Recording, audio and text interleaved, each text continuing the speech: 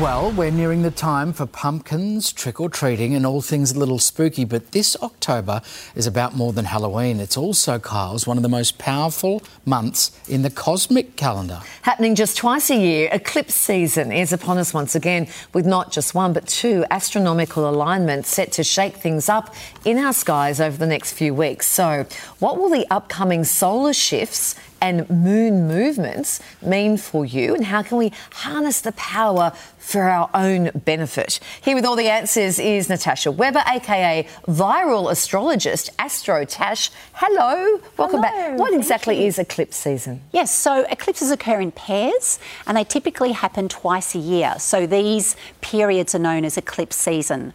But the astrological implication is that they bring about erratic events, things that are unpredictable that we just don't see coming. So they're essentially the astrological wildcards. Astrological wildcards, I like that. So the solar eclipse is happening this weekend. Who's going to be most affected and in what way? Yes, so we've got a solar eclipse on the 15th of October in Libra.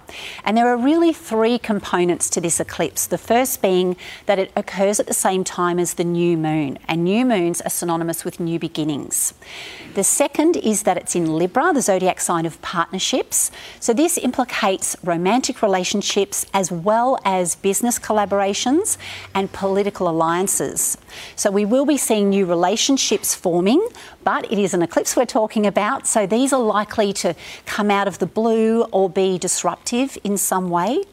And then the third element to this eclipse is that it's a bit of a twist really, because it's also linked to endings. So this means we might have to end a relationship or a behavioural pattern in the way that we interact with other people before we can really step into new and improved relationship territory. Okay. So some people in America could see something special with this alignment. It's the Ring of Fire. Yes. Just quite rare. Tell us about that. So it's known as an annular eclipse, which is much like a total solar eclipse.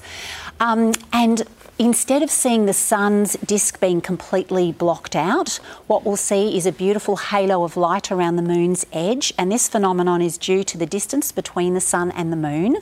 But of course, we won't be seeing this one here in Australia. In some parts of North and South America, this will be visible. But if you happen to be over there and it's on the 14th of October over there, please remember to wear your protective eyewear when you're looking at a solar eclipse. It's pretty spectacular, isn't it? So the lunar eclipse is happening at the end of the month.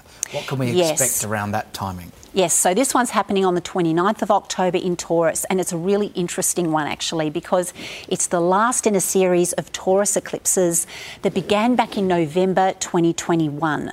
So this kind of concludes a sequence of events or a story that started back then, and Taurus is the sign that rules money, our economy, banking and our values. So this has likely got to do with our finances, and this might be reflected in government policy, but it could also be more of a personal story. So as a real life example, maybe you took out a loan back in November 2021 and maybe towards the end of this month we'll see you with an opportunity to pay back that debt. Oh, that would be a very quick loan turnaround. We say that we will all be affected by eclipse season in some way. What's your tip for using these events for our advantage? Yeah, so my tips would be don't try to control the chaos.